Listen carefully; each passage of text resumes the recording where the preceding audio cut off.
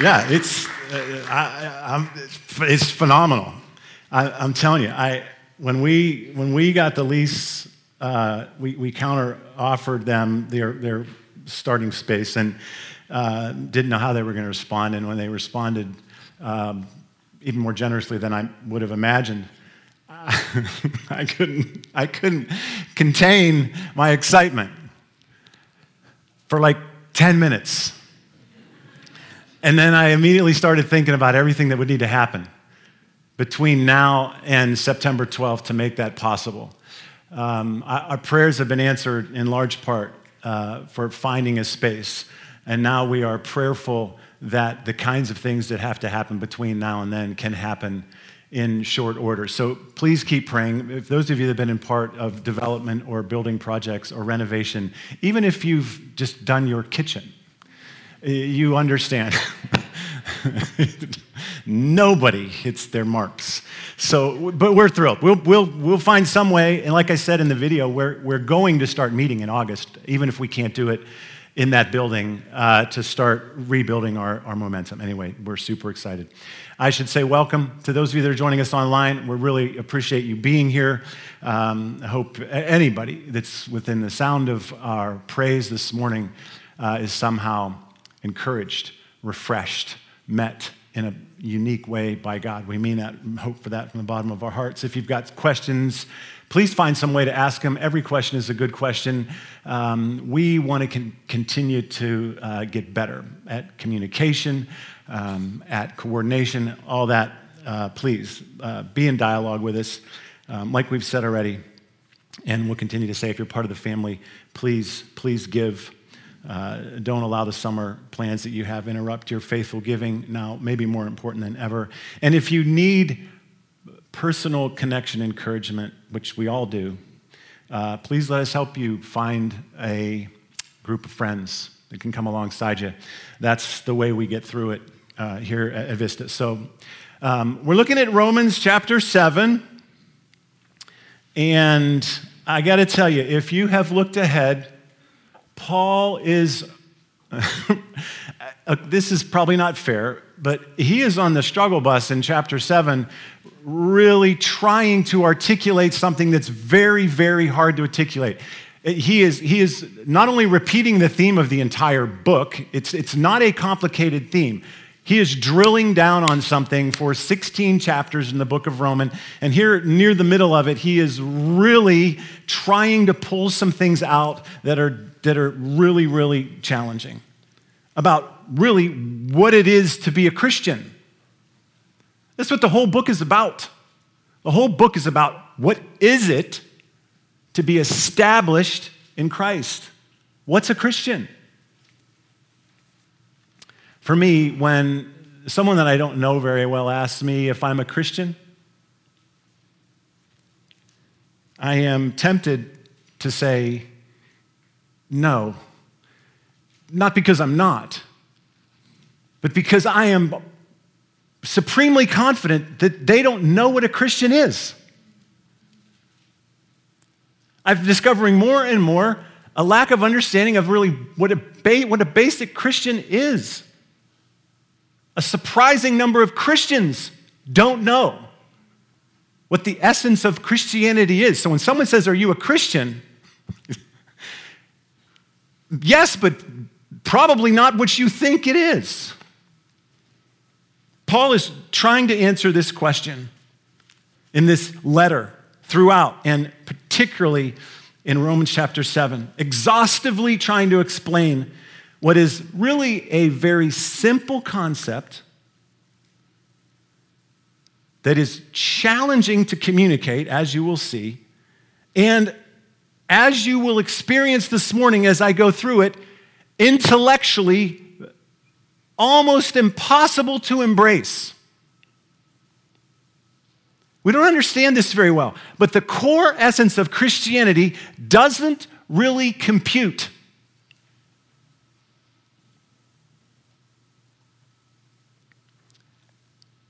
Being established in Christ changes a person's nature.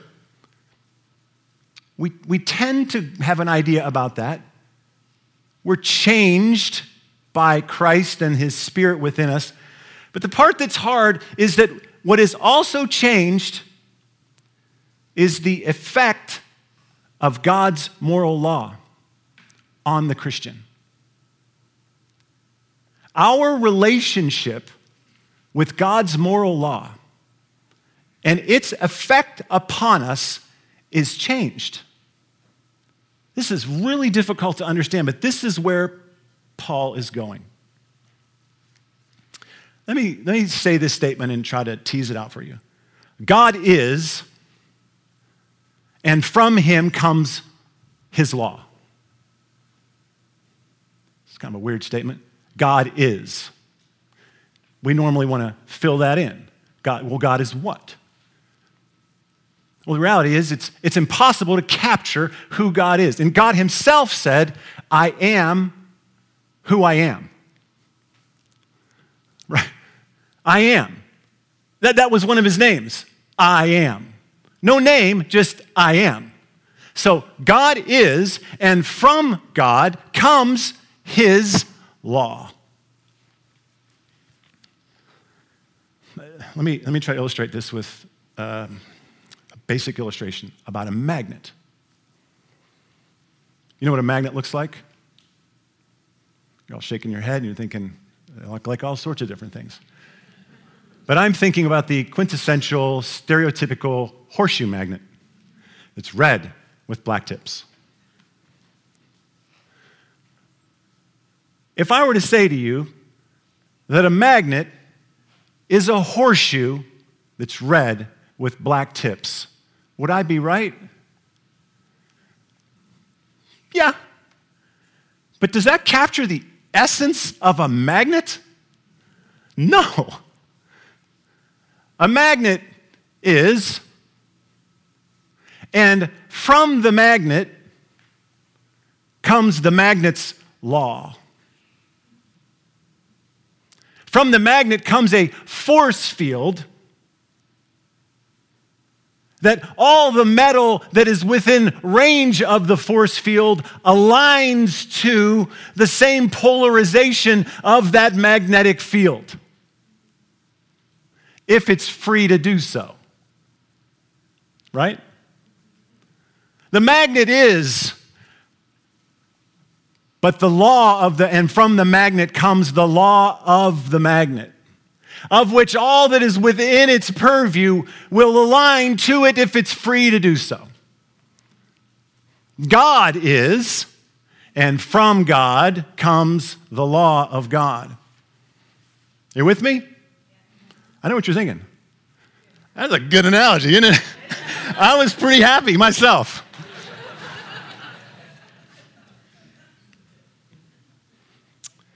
Apart from Christ, God's law is our best understanding of him. Think about the magnet. What gives you the best understanding of the magnet? The magnet, the shape of the magnet, the description of the magnet, or the law that comes from it? It's what comes from it. It's this extended law of God.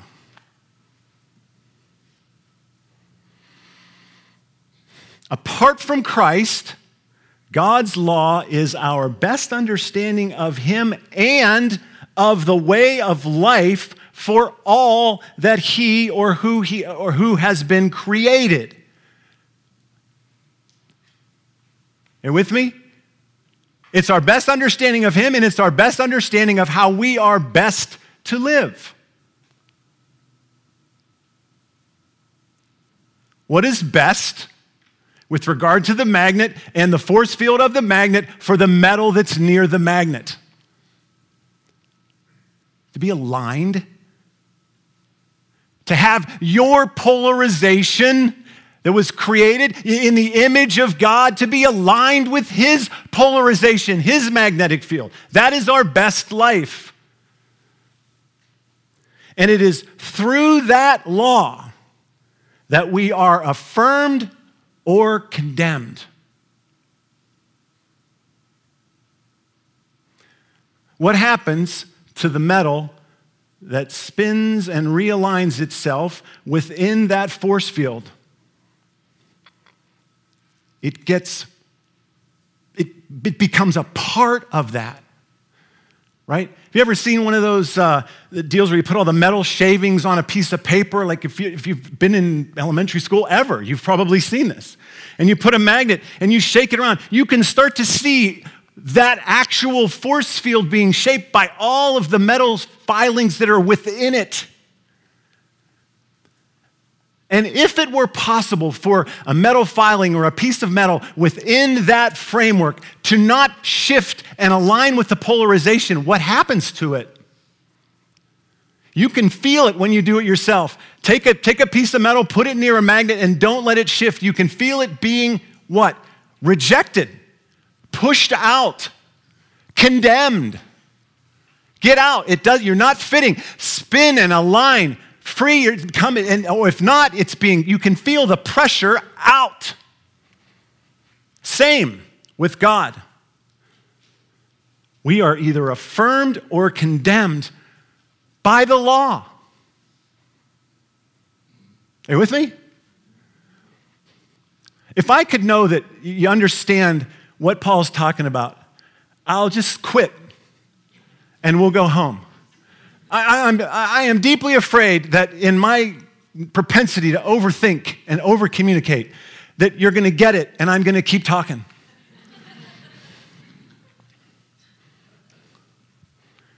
Turns out, we are only condemned by the law.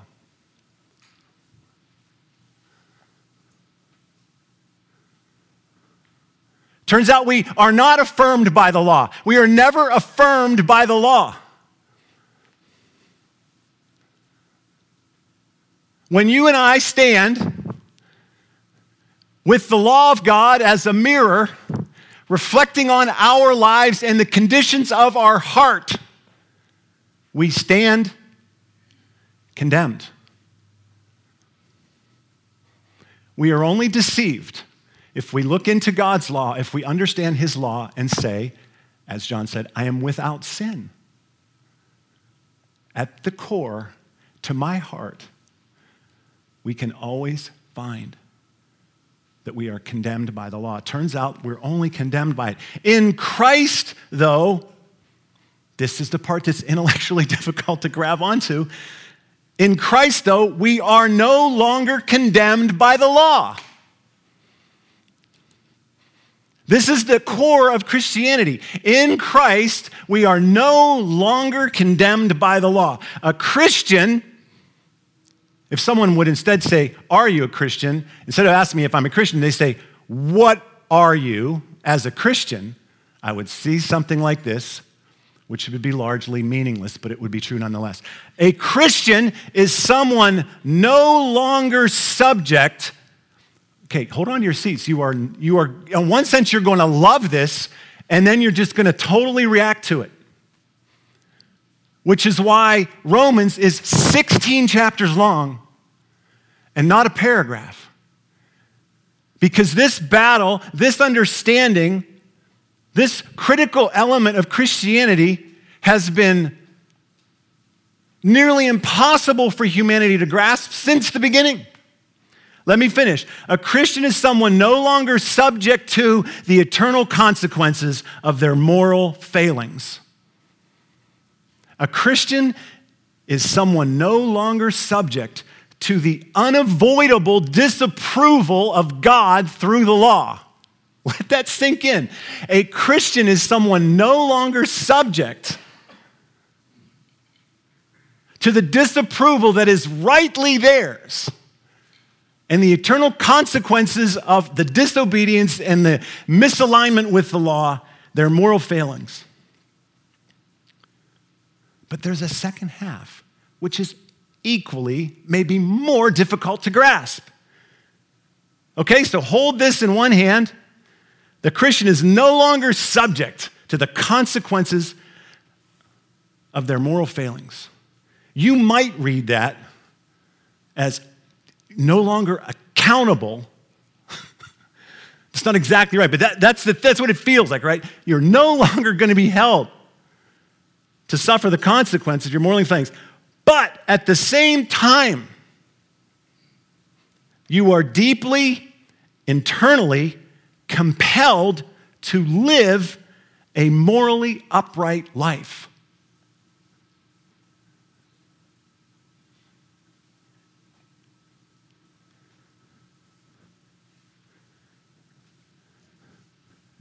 Your moral failings as a Christian in Christ are not going to result in the eternal consequences that it should.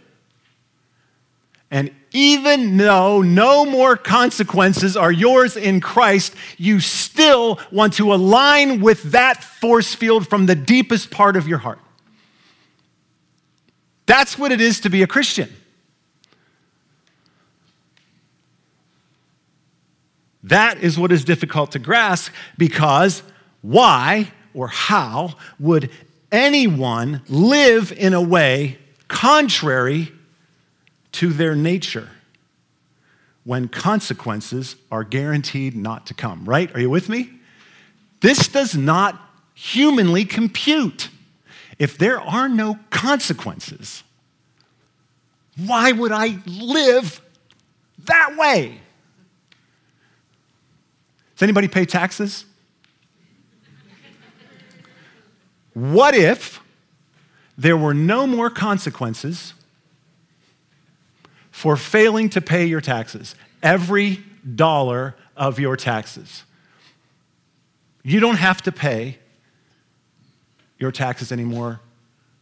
There are no consequences. How many of you would continue to pay your taxes?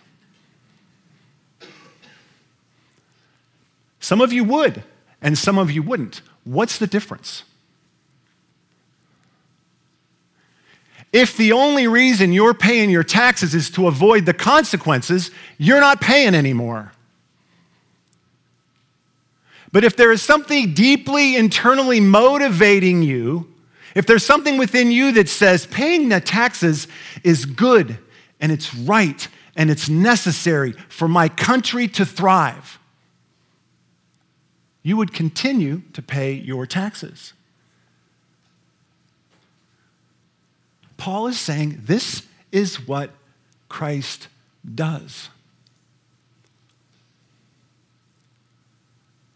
He releases us from the burden of consequences of law and instead lives within us and compels us to live that way. The end point is the same. Romans 7, verse 1. Do you not know, brothers and sisters, for I'm speaking to those who know the law, that the law has authority over someone only as long as that person lives? Are you with him? Moral laws, social laws, directives of all sorts no longer apply when you're dead. Thou shalt not murder, thou shalt not covet, don't steal, obey civic laws, don't speed, pay your taxes, don't embezzle, don't sleep with anybody other than your spouse. All those laws don't matter when you're dead. Except for taxes. I think actually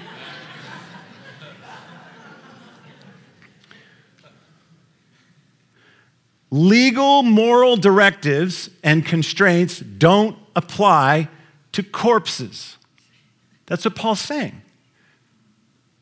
And we think, yeah. He gives an illustration. He says, for example, by law, a married woman is bound to her husband as long as he's alive. But if her husband died, she's released from the law that binds her to him. So then, if she has sexual relations with another man while her husband is still alive, she's an adulteress. But if her husband dies, she's released from that law and is now not an adulteress if she marries another man. The law doesn't apply when you're dead. Okay, Paul, so what? So he goes on. So, my brothers and sisters, you also died to the law. He's talking to Christians. You have died to the law. What's he saying? He just said it. You are no longer subject to the law. You have died to the law. He's being very clear, actually, right? You are no longer subject to the law through the body of Christ, that you might belong to another. Right? Use that marriage metaphor. You're saying that husband, that spouse, that wife is dead. You are no longer bound by the laws that were associated with that relationship so that you can marry another. Who? Him who was raised from the dead in order that we might bear fruit for God, live according to his law, and delight him. In Christ, the route to bearing fruit for God, to living for God, it doesn't come about by the old relationship with the law. It comes with a new relationship with Christ. How does that work? The death of Christ marks the death of your former marriage and your relationship with the moral law. In order to have a new marriage and a resulting new relationship with the moral law in him who was raised from the dead. The death of Christ is the end of our first marriage, the end of our marriage with the law in our natural state, our flesh, and our first relationship to the moral law. In order to come alive, that is, to marry Christ, if you will, and have a new relationship with the law in order that we might authentically, from a heart level, live a truly good life approved by God, which is entirely unattainable in the first relationship when it can only condemn you. Are you with me? A Christian is someone no longer subject to the eternal consequences of their moral failings while they are deeply and unalterably compelled to live morally upright. Paul repeats, for when we were in the realm of the flesh, the sinful passions aroused by the law were at work in us so that we bore fruit for death. This is the arrangement of the original law, our original state, our original marriage, our original association with the law is death and bad fruit. It leads to selfishness and hurtfulness and bad lives. The sinful passions were aroused by the law. Catch that. If I were to say to you that the edge of this iPad stand, I have sharpened it to a razor sharp edge right here. So sharp that you cannot touch it even slightly without it causing you to bleed profusely. Do not come up here after the service and even think about touching that super sharp edge. There is something within every one of us that is going to find their way over to that edge before we get out of here and test it out. Paul's saying that's what the law does. Not only does the law only condemn you, it arouses the sin inside of you. I said this to my sons 1,000,000 times. I gotta leave the room. Don't go over here. I'm not even telling you the rest of that metaphor. They wouldn't have gone over there had I not told them not to go over there. And that's where Paul goes next.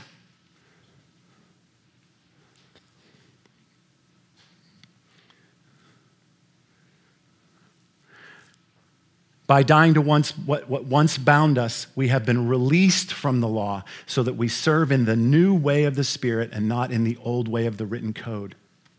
What used to be a fruitless life of threat-motivated rule following is now in Christ a deeply love-motivated pursuit of God and His way. Part of what Paul's doing with Romans is he's answering questions that were likely asked to him as he was preaching in the synagogues by those that were committed to the law.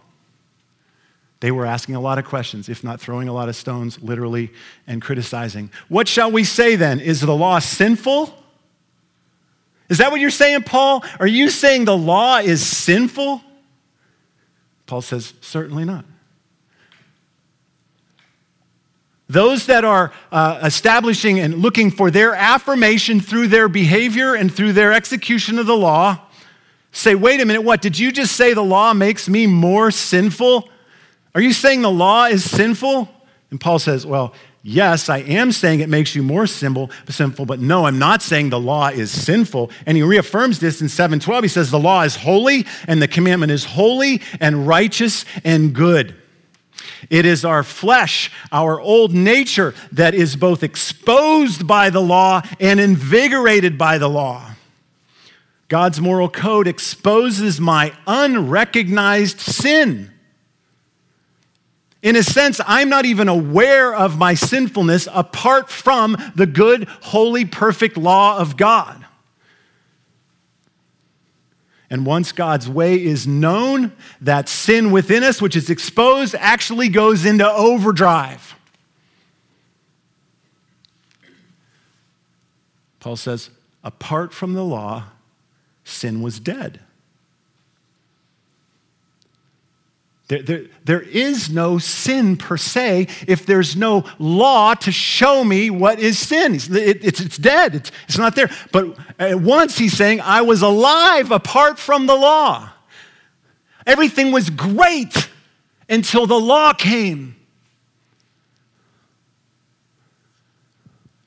I have battled this in my mind with some of my unbelieving friends who have a wonderful life. And I have thought to myself, ashamedly so, I share the gospel with them. It's going to ruin them. They're going to suddenly realize stuff they don't know and they don't want to know.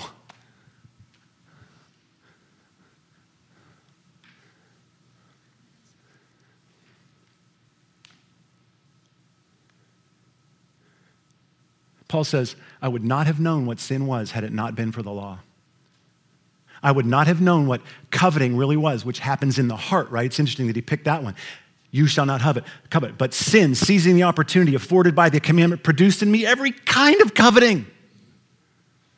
I found that the very commandment that was intended to bring life actually brought death. For sin, seizing the opportunity afforded by the commandment deceived me, and through the commandment put me to death, condemned me.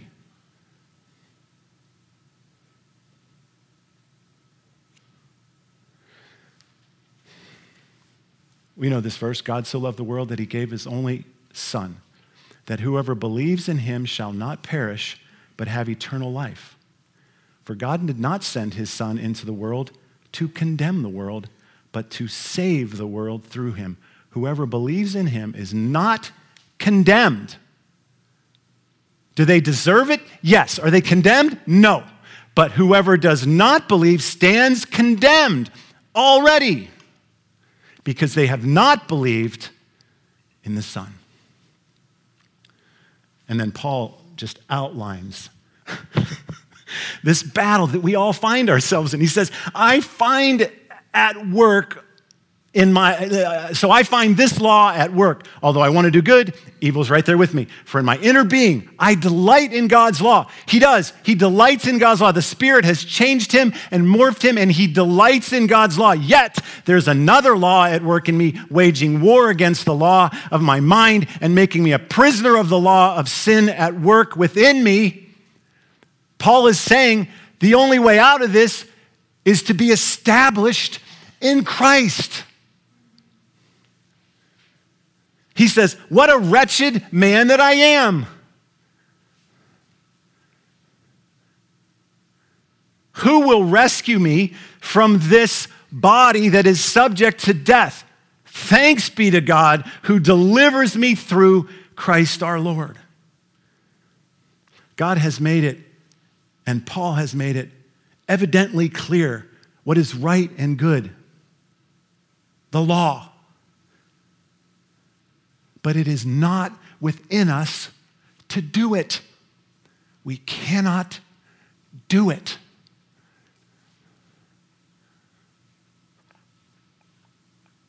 How can I get out of this bind if it is not within my power to be affirmed in God's eyes through my obedience to his law? I cannot get there. How do I get to God? Be established in Christ.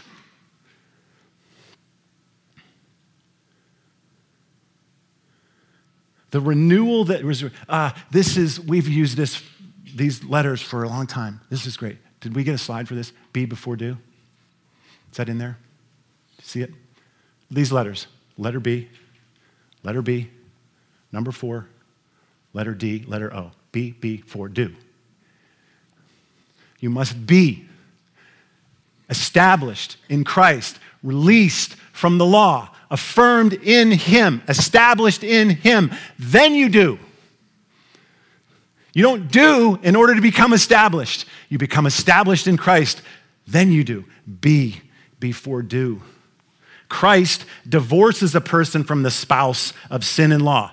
Some consider that Adam, the first Adam, the sinful one, and marries you to the spouse of holiness and love, Jesus. For the Christian, God's law no longer calls the unholiness and the sinfulness of our life into action because it's dead in Christ. It no longer serves to condemn. What the law now finds in the believer, indwelled by the Spirit of God, is holiness in them. Not yours, Jesus. And calls that holiness to life. That's how Paul put it to the church in Galatia. I'm telling you, just read any of Paul's letters. Same. Paul's whole life helping people understand how to become established in Christ. Now he's talking to the Galatian church. For through the law, I died to the law so that I might live for God. Now, does that verse make more sense than it ever has before? For the law died, I died to the law. It no longer is my condemner because I live for God. I have been crucified with Christ and I no longer live, but Christ lives in me. The life I now live in the body, I live by faith in the Son of God who loved me and gave himself for me. Apart from Christ, God's law intensifies your sin and condemns you. While you're in Christ, in Christ, the law affirms your holiness, right? So do you get this now? It's Jesus within me, or I'm clothed with Jesus. Jesus is perfect and holy and right, and the law looks at that and says, boom, yes! Jesus in you. And calls that spirit to live according to the law. Not because punishment is coming, but because the Spirit of God has changed us on a deep level to want to align with God if we believe Jesus will do it. I have minus 4 minutes left, so just give me a second here. I got to give you this last metaphor. It's not as good as the magnet. Don't get your hopes up.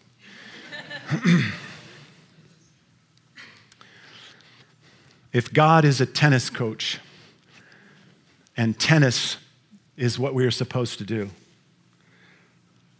the old coach is a crotchety old man with a rule book that sits on the bench and just keeps saying, wrong. Wrong, wrong, wrong. Play like Federer. Play like Roger Federer. Smoother, over the net, inside the lines. Wrong, wrong, wrong. Your foot stepped over the line. Wrong, wrong, wrong, wrong. I don't even know how to play. You don't even know how to play tennis, and it's just wrong, wrong, wrong.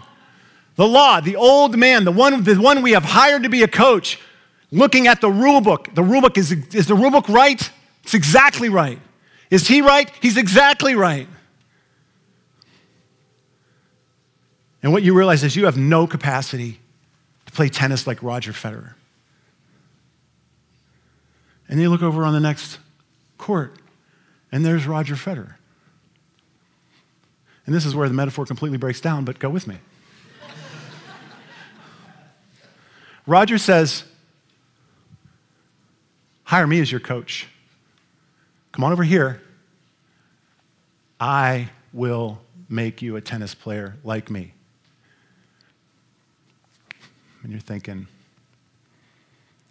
do I go over there? And you think, all right, here we go. I believe you what you're saying. You go over there, and the minute you go over there, some metaphysically crazy, inexplainable thing happens, and suddenly Roger Federer is like all around. You're in him somehow. You are now clothed with Roger Federer. He is around you and he is in you. And you start playing tennis like you did over there.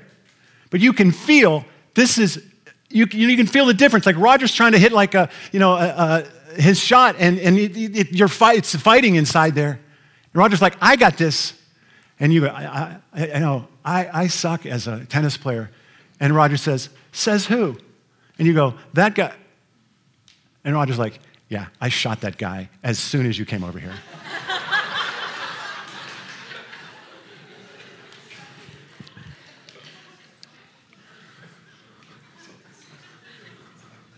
It's biblical. You remember what David did to Goliath? Same thing. Roger did it with a tennis ball. Boom, right off his temple, wham, gone. The only thing that's laying over there is a rule book. And it's good, and it's holy. And Roger says, let me do this. And you're like, I want to do it. I've wanted to play tennis. I want to play tennis. And he's like, I know, I'm creating that in you as well. I want to do it. Okay, come with me on this. Ready? Watch this. Whack. And you look at the rule book and it's like, that is exactly right. Because Roger did it. So what is our life now? Just learning to get along with Roger. Right? Let Roger do it. Let Roger teach. Are you going to get it right? No. But do you want to? And what did Jesus say? I want your heart. I know you're flailing around, but here's what I love. Your heart. You want it now. Why? Because the Spirit lives within you. Yeah, but I suck and I'm wrong. When God looks down at these tennis courts, he sees me. And see you. Remember? You're clothed with me. He sees a perfect tennis player. That coach is gone. I killed him. Jesus says, I condemned sin, the old man. I'm the new one. I'm going to quit.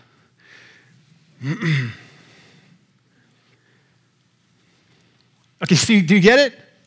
It's going to take a while to process. So get in if you have groups of people that you get together with and process stuff? I hope so.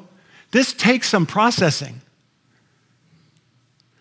What doesn't take a process, and this is my last thing I'm going to tell you, is being established in Christ. That is not a process. Let me explain what I mean. When you say, I believe, you confess with your mouth, right?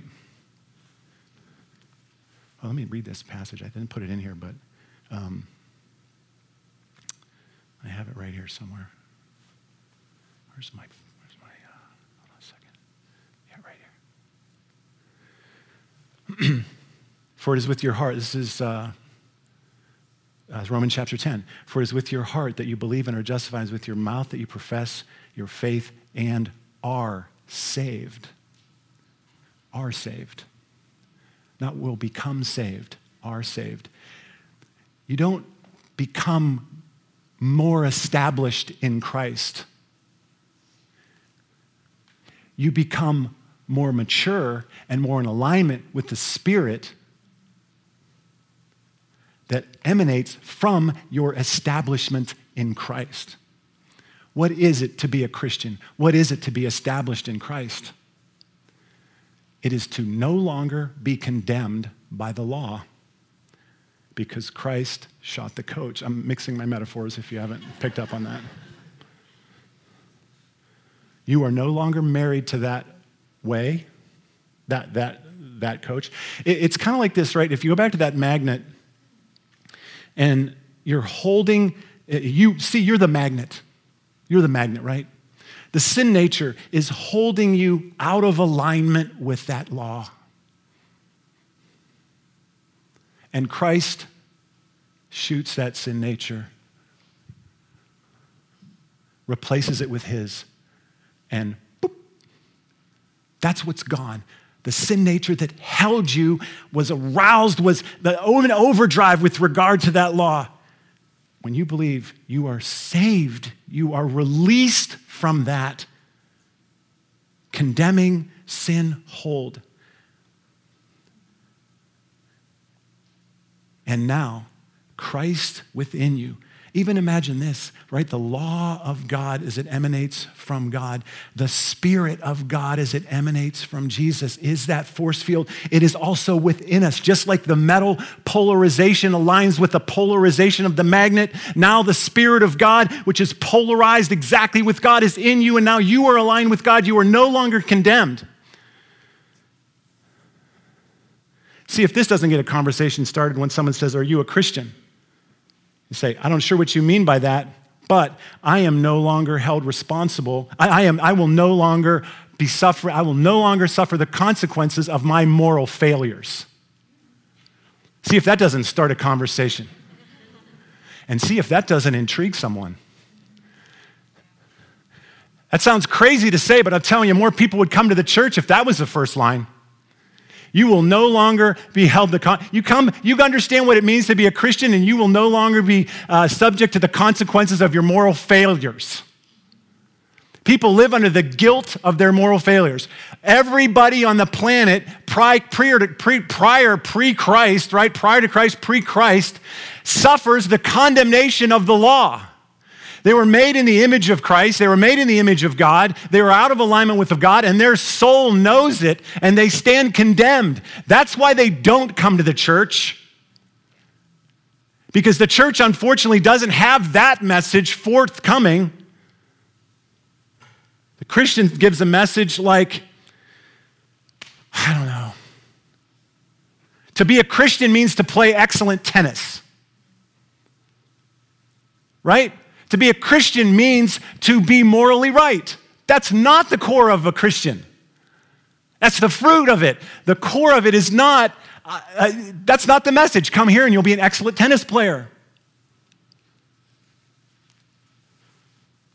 The message is, Christ has freed me from the condemnation that my bad tennis deserves. And Christ has deeply changed me into someone who wants to learn excellent tennis.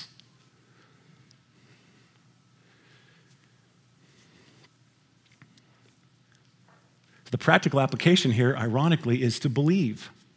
Because what I started to say was, being established in Christ is not a process, it's a fact. When you say yes to Christ, the sin nature is killed, it's dead, it's buried, it is condemned, and now you are free to align with God's law, to align with the Spirit of Jesus. It is your new, unalterable core identity. It is a fact. To be established in Christ is to no longer be in fear of suffering the consequences of your moral failures, but it is also to be renewed in your spirit as one who wants to follow the law. That's what it is to be a Christian.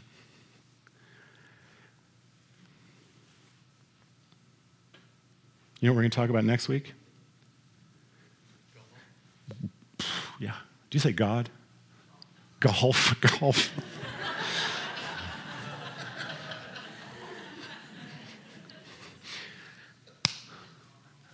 No. Why not just keep sinning then? This is awesome. Why not just keep sinning? God, we need your help to understand this concept so much.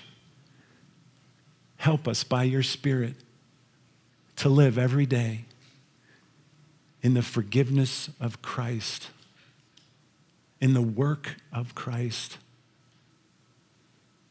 Help us to recognize quickly, clearly, that we are no longer condemned.